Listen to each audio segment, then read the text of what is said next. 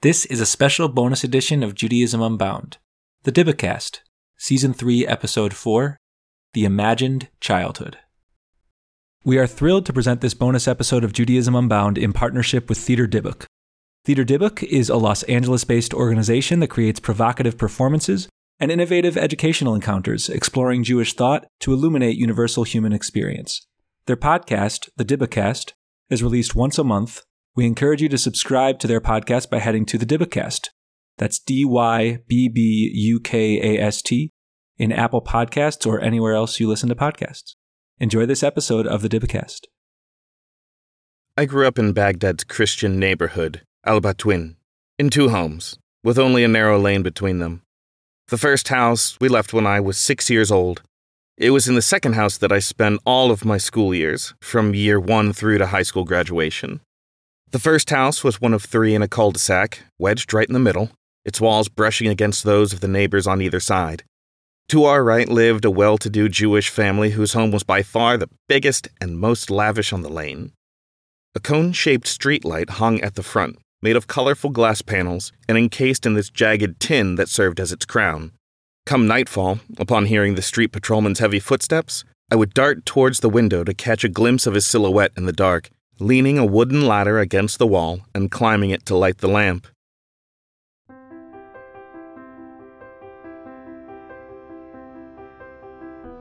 Welcome to Episode 4 of the third season of Theater Dybbuk's The Dybbukast. I'm Aaron Henney, Artistic Director of Theater Dybbuk. We're happy to present the second in our 5-episode series in partnership with the Department of Near Eastern and Judaic Studies at Brandeis University. In this episode, we explore a short story, originally published in Hebrew in 1979, called The Imagined Childhood, written by the prolific 20th century Iraqi-born Israeli author Shimon Balas. The story served as an epilogue to a collection of short stories, whose narratives intersect with the author's early life in Baghdad. You heard actor Jonathan C.K. Williams read a selection from the story at the top. He will continue to read portions of it throughout the episode.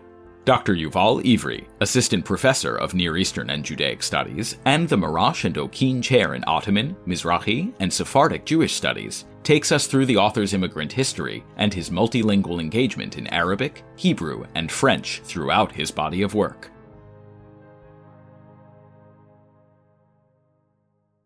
And now, Season 3, Episode 4, The Imagined Childhood.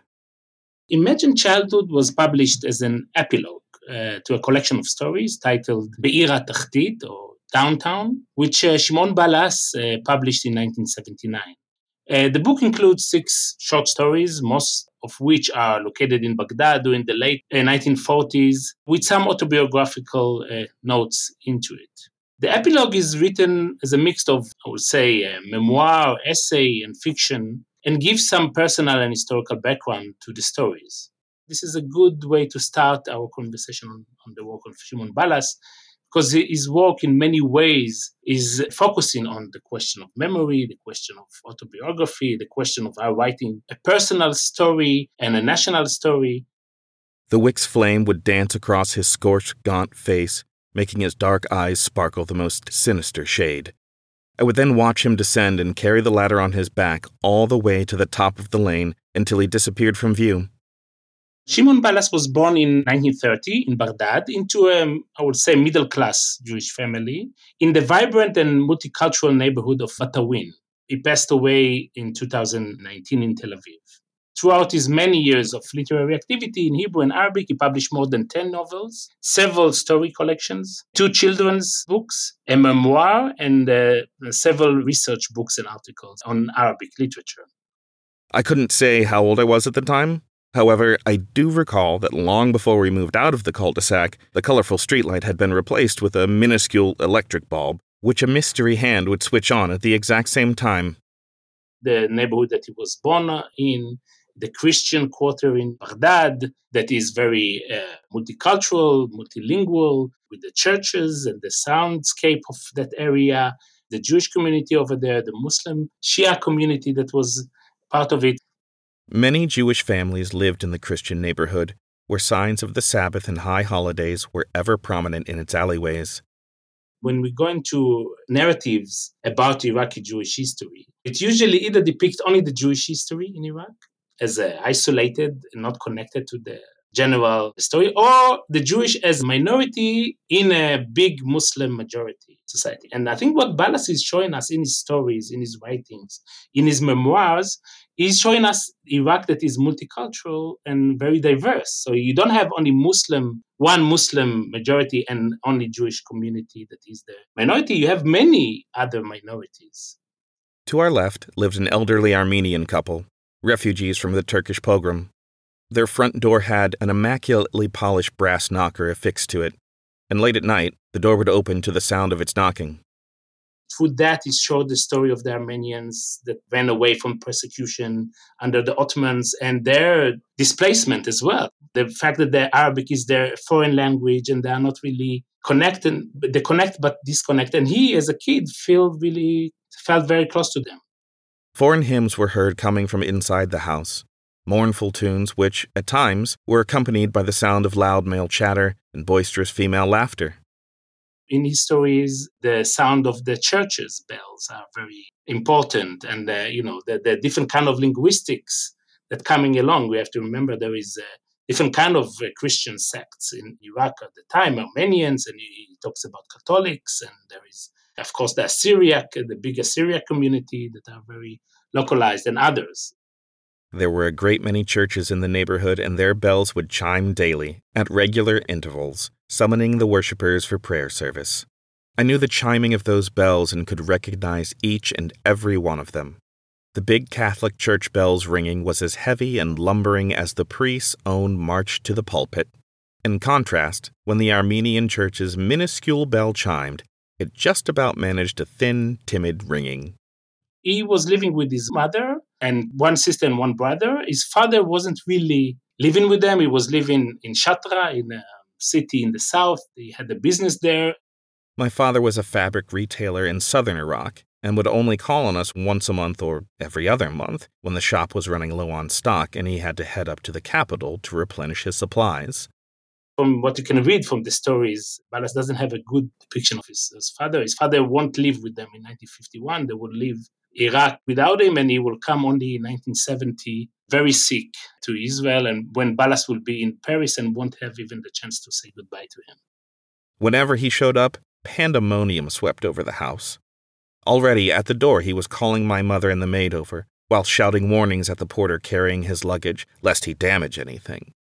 Shimon Ballas immigrated to Israel in 1951 and couldn't, like most of the community, go back and visit his homeland, his childhood neighborhood.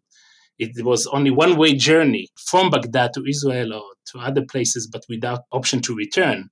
And in many ways, for Shimon Ballas' literary work, and not only him, many other Iraqi Jewish writers, the literature became as a container or possibility of returning to Baghdad, reimagining the homeland, reimagining the neighborhood that he was born in, reimagining the situation that he was part of. There were 2 basements in our house, an upper basement and a lower one. The upper basement would don a festive cloak in the summer months, seeing as it was there that we spent the scorching afternoon hours. The room was always chilly, with the most blissful breeze coming through the chimney air vents. The lower basement filled me with dread. A great many stairs led down there, with the last ones all but consumed by darkness. From spring through to midsummer, it would become waterlogged, and a nest of snakes would come fleeing from it into the house in search of shelter. While he wants to go back to this childhood or to Baghdad and to this place, the Arabic literature, the language, to the streets, to the issues, at the same time he's very much suspicious, maybe as a communist, Marxist writer, of this kind of nostalgia. I recall this one particular story that I'd heard from my mother time and time again growing up. She had gone up to the attic that was used as a storage space for an assortment of old bric-a-brac, and as she was reaching for a wicker basket, a spotted snake leapt out at her. Overcome with such fear, she became petrified in place as the erect snake hissed furiously at her. The only memory she had of that hair-raising moment was the magic chant she had learnt at her childhood home from her parents, which their ancestors had bequeathed unto them. House snake, you shan't hurt us and we shan't hurt you. And indeed, it obliged her pleas and resumed its position curled up on the floor in a large circle. He doesn't want to be nostalgic about these places. He doesn't want to try to portray the black and white, the childhood as the harmonious time, and then growing up as an immigrant shows us only the pain and suffer of the immigrant. So he doesn't want to be nostalgic, but at the same time, he's drawn to this kind of memories, and he's always dealing with it. The second home we moved into was also a snake-infested den. They fed on mice and lived in the wooden ceilings.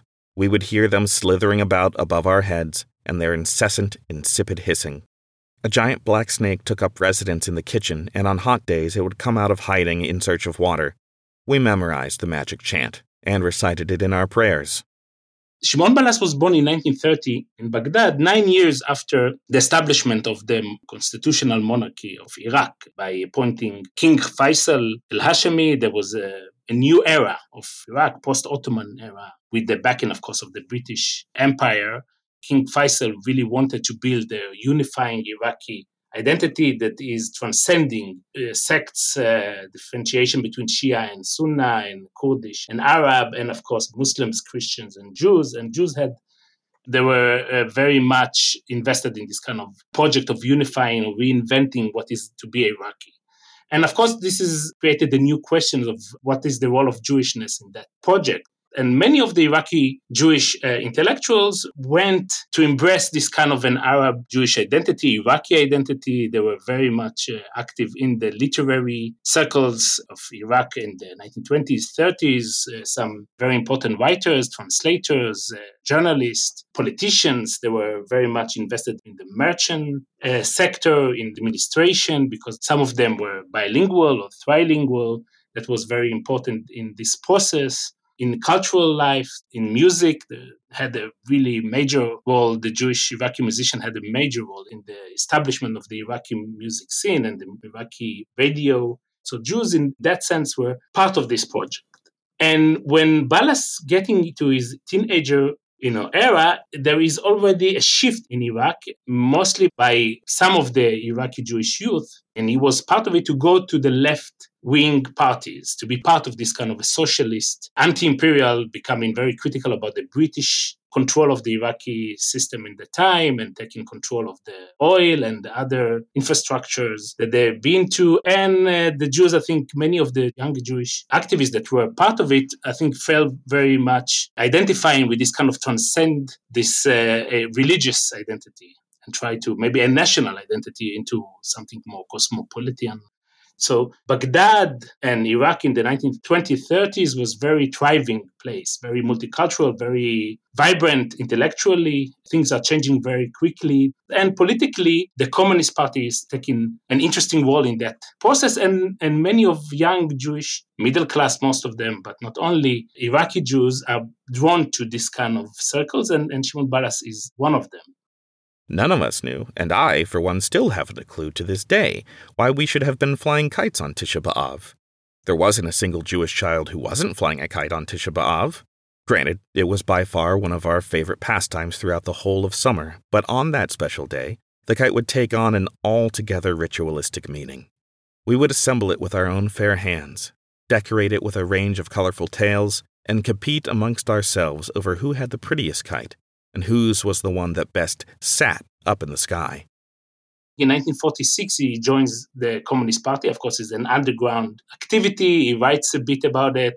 He doesn't have a main role in it, but it's very influential, I think, for him. And at the same time, he's finding a job, a bit writing to a newspaper, some film reviews. But his main job will be in the last years of his living in Iraq, would be with the Iraqi senator, a very prominent figure in Iraq, that he was his private secretary and did his personal work. So for Balas, the last years of his living in Iraq are very stimulating intellectually, politically. It's where the formation of his intellectual journey will start. On summer nights, the Baghdad sky would fill up with kites of all colors. We would tie the end of the string to a ledge or a random lamppost and leave the kite suspended in the sky all night. On summer nights, Baghdad would slumber on rooftops, whilst the sound of kites fluttering under the stars was like a children's lullaby. But the interesting thing is, We're talking about the grand narrative, the national narrative of the exodus of the Iraqi Jews from Iraq. So most of the people would say either they were victims and they were forced to leave, or some of them were very Zionist and wanted to leave. But, in Shimon Bala's story, it's not that and not that. He was persecuted as communist, not as a Jew in his point of view. And he wanted to flee to a place that he can, be safe in that sense. And in that time, they were starting to, after 1948, there was a few incidents that the communists had starting to have really strong opposition to the government.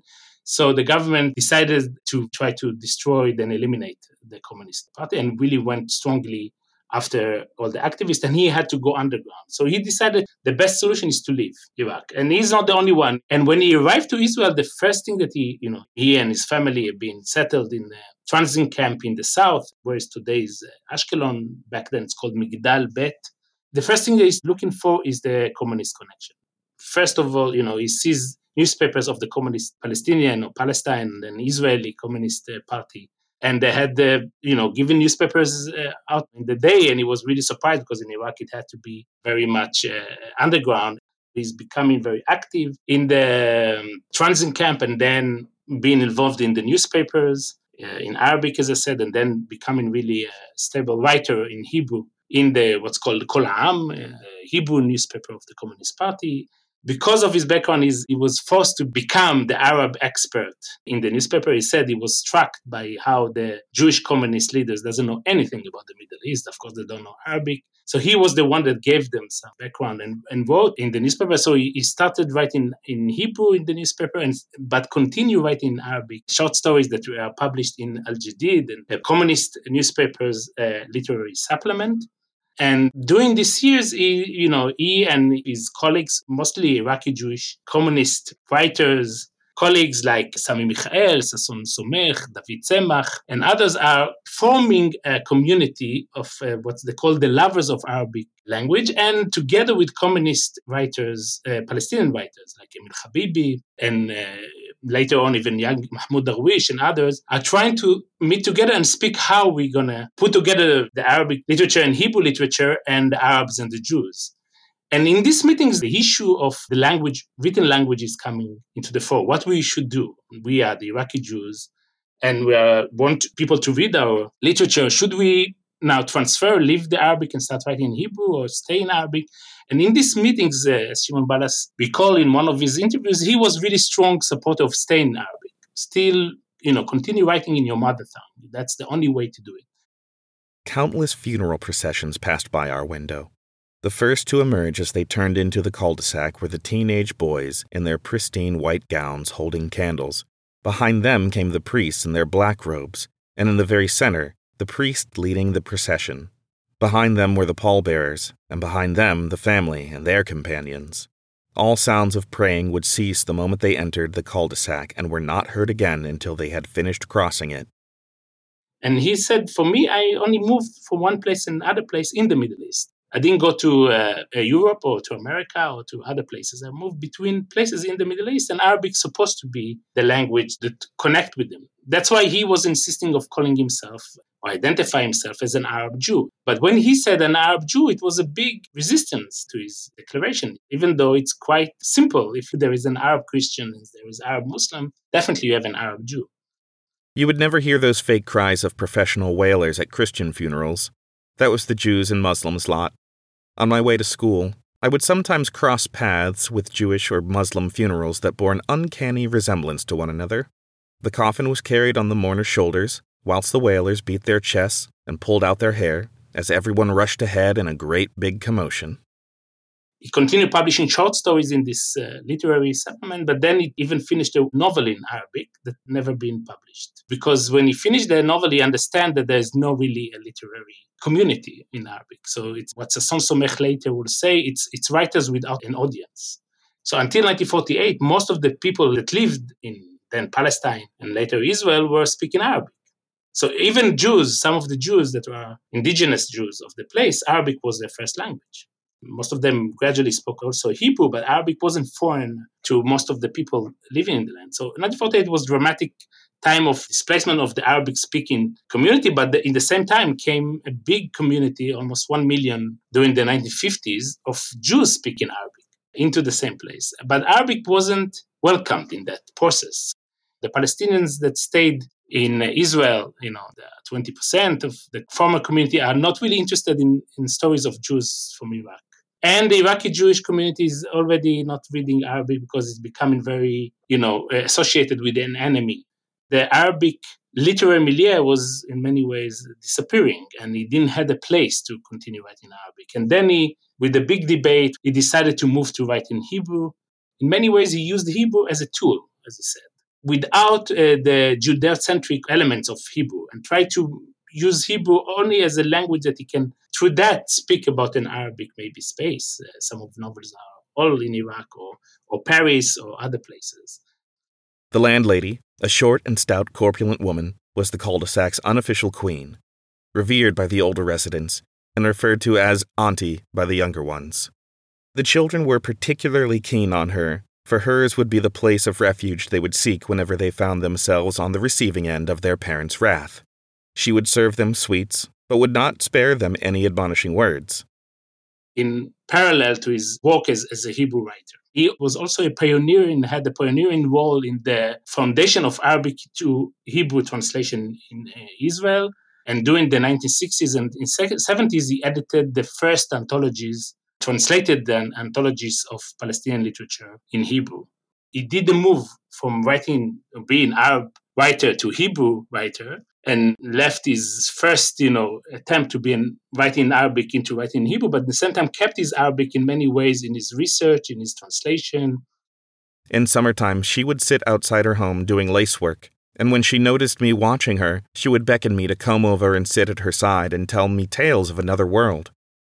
And it's interesting to see that the Palestinian writers that start writing in Hebrew later on, like Anton Shamas in the 1980s, 70s, and 80s, he refers to Ballas as another option, like him, of an Arab writing in Hebrew without the national or Zionist elements of Hebrew.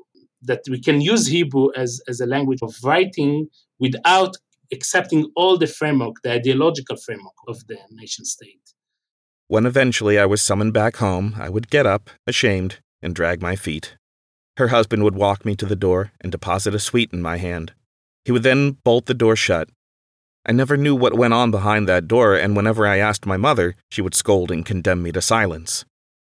Another language that was always there, again, many times they are trying to put him only between Arabic and Hebrew, but French was very strong in Shimon Ballas. He was educated in the French Alliance school in Baghdad. In Baghdad, there was, in the Jewish community, there was really good modern schools. Some of them were more English orientation. Some of them were more Arabic Iraqi orientation. Some of them had the French. He went to the French. I would often frequent this one French mission monastery. This particular monastery, that was used as a girls' school, held afternoon piano lessons. Several times a day, I would make a point of walking past the monastery, yearning to know the mystery piano that delivered such wonderfully mellifluous melodies into the world. In 1970, he moves to Paris and writes his doctoral research, his dissertation in the Sorbonne University, and a depiction of the Israeli-Palestinian conflict in Arabic literature, which was later published as a book in Hebrew titled Arabic Literature in the Shadow of the War in 1978. And the book was also published in French, the original French that was written in, and was translated into Arabic. He met a lot of exiles and was part of a group of political exiles from the Arab world in general, but from Iraq as well. So French was always there. And in certain time of his life, he even had a house in Paris. He used to constantly go to Paris with his wife Gila and spend time there. He wrote most of his novels in the 1980s and 90s in Paris. He wrote his research in French. So French is also there in his linguistic imagination. The Mother Superior always greeted me with a smile and would ask me all kinds of questions. She was a beautiful woman, and the white veil that adorned her head gave her a saint-like aura. Everyone would address her as Ma Mère, as did I. Also, the urban space of Paris, Baghdad, and Tel Aviv are interchangeable together with the languages. So I think that many ways to understand Ballas is to get a more nuanced reading that are more close to heteroglossic uses of language, of ways that the language are, interfere, definitely when Arabic and Hebrew are so close to each other. Do the two houses I grew up in still stand?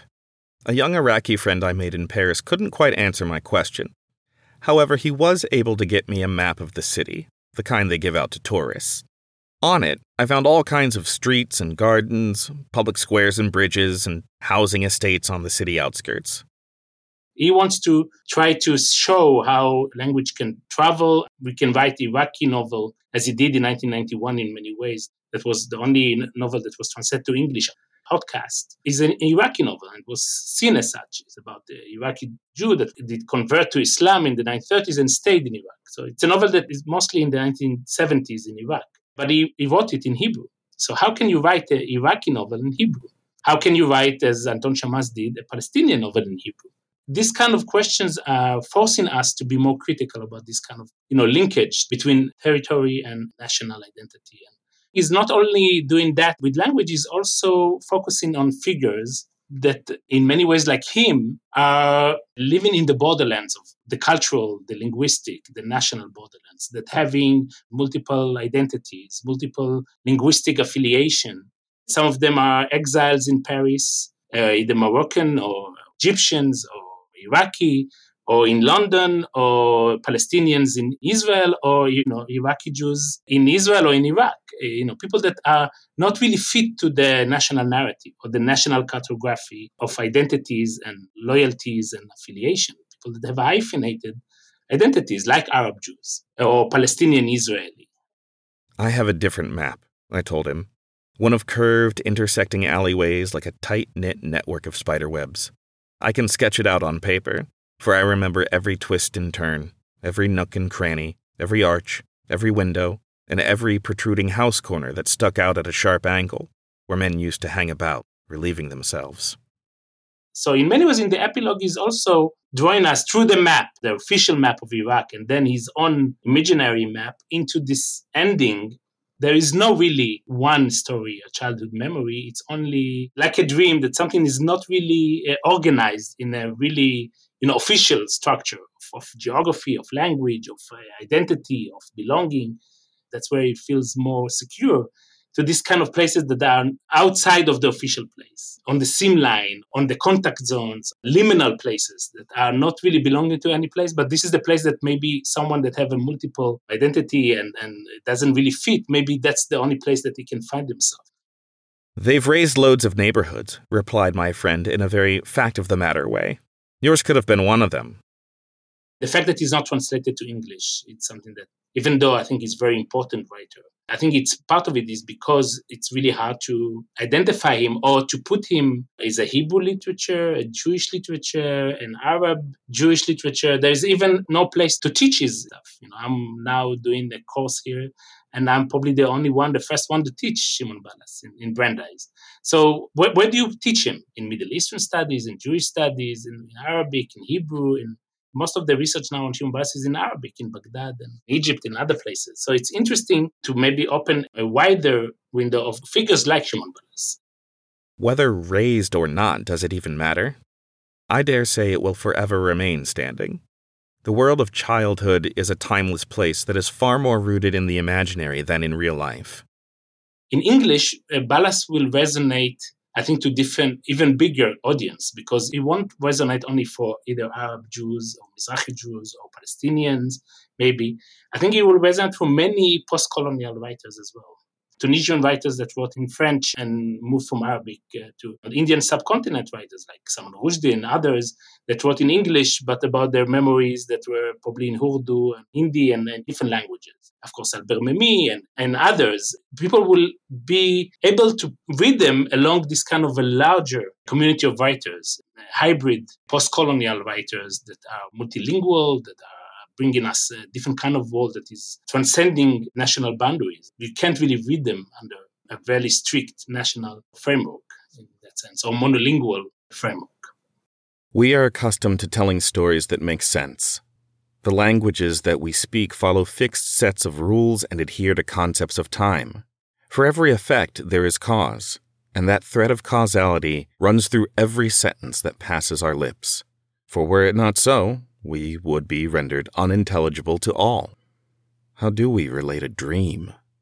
How does one recount an experience that transcends time? Thank you for listening to this episode of the Dybbukast, The Imagined Childhood. The text featured in this episode was read by Jonathan C.K. Williams. Thank you to Dr. Yuval Ivri for sharing his insights. Our theme music is composed by Michael Skloff and produced by Sam K.S. Story editing was led by Julie Lockhart, with support from me, Aaron Henney. This episode was edited by Mark McLean Wilson. Please visit us at theaterdybbuk.org, where you will find links to a wide variety of materials which expand upon the episode's explorations. And if you want to know more about Theater Dybbuk's work in general, please sign up for our mailing list on that same website. The Imagined Childhood, as translated from the Hebrew by Eran Edri, was published as part of a special issue of Banipal, the magazine of modern Arab literature, co-edited by Dr. Yehuda Shenhav Sheharabani and Dr. Yuval Ivri. This is the second in a multi-episode series, presented and produced in collaboration with the Department of Near Eastern and Judaic Studies at Brandeis University. This season of the Dybbukast is generously supported by a grant from Lippman Canfer Foundation for Living Torah. The Dybbukast is produced by Theater Dybbuk. Childhood experiences cannot truly be shared unless one is willing to submit them to the confinements of time and bind them to the chains and shackles of cause and effect. Such are the childhood stories that we read.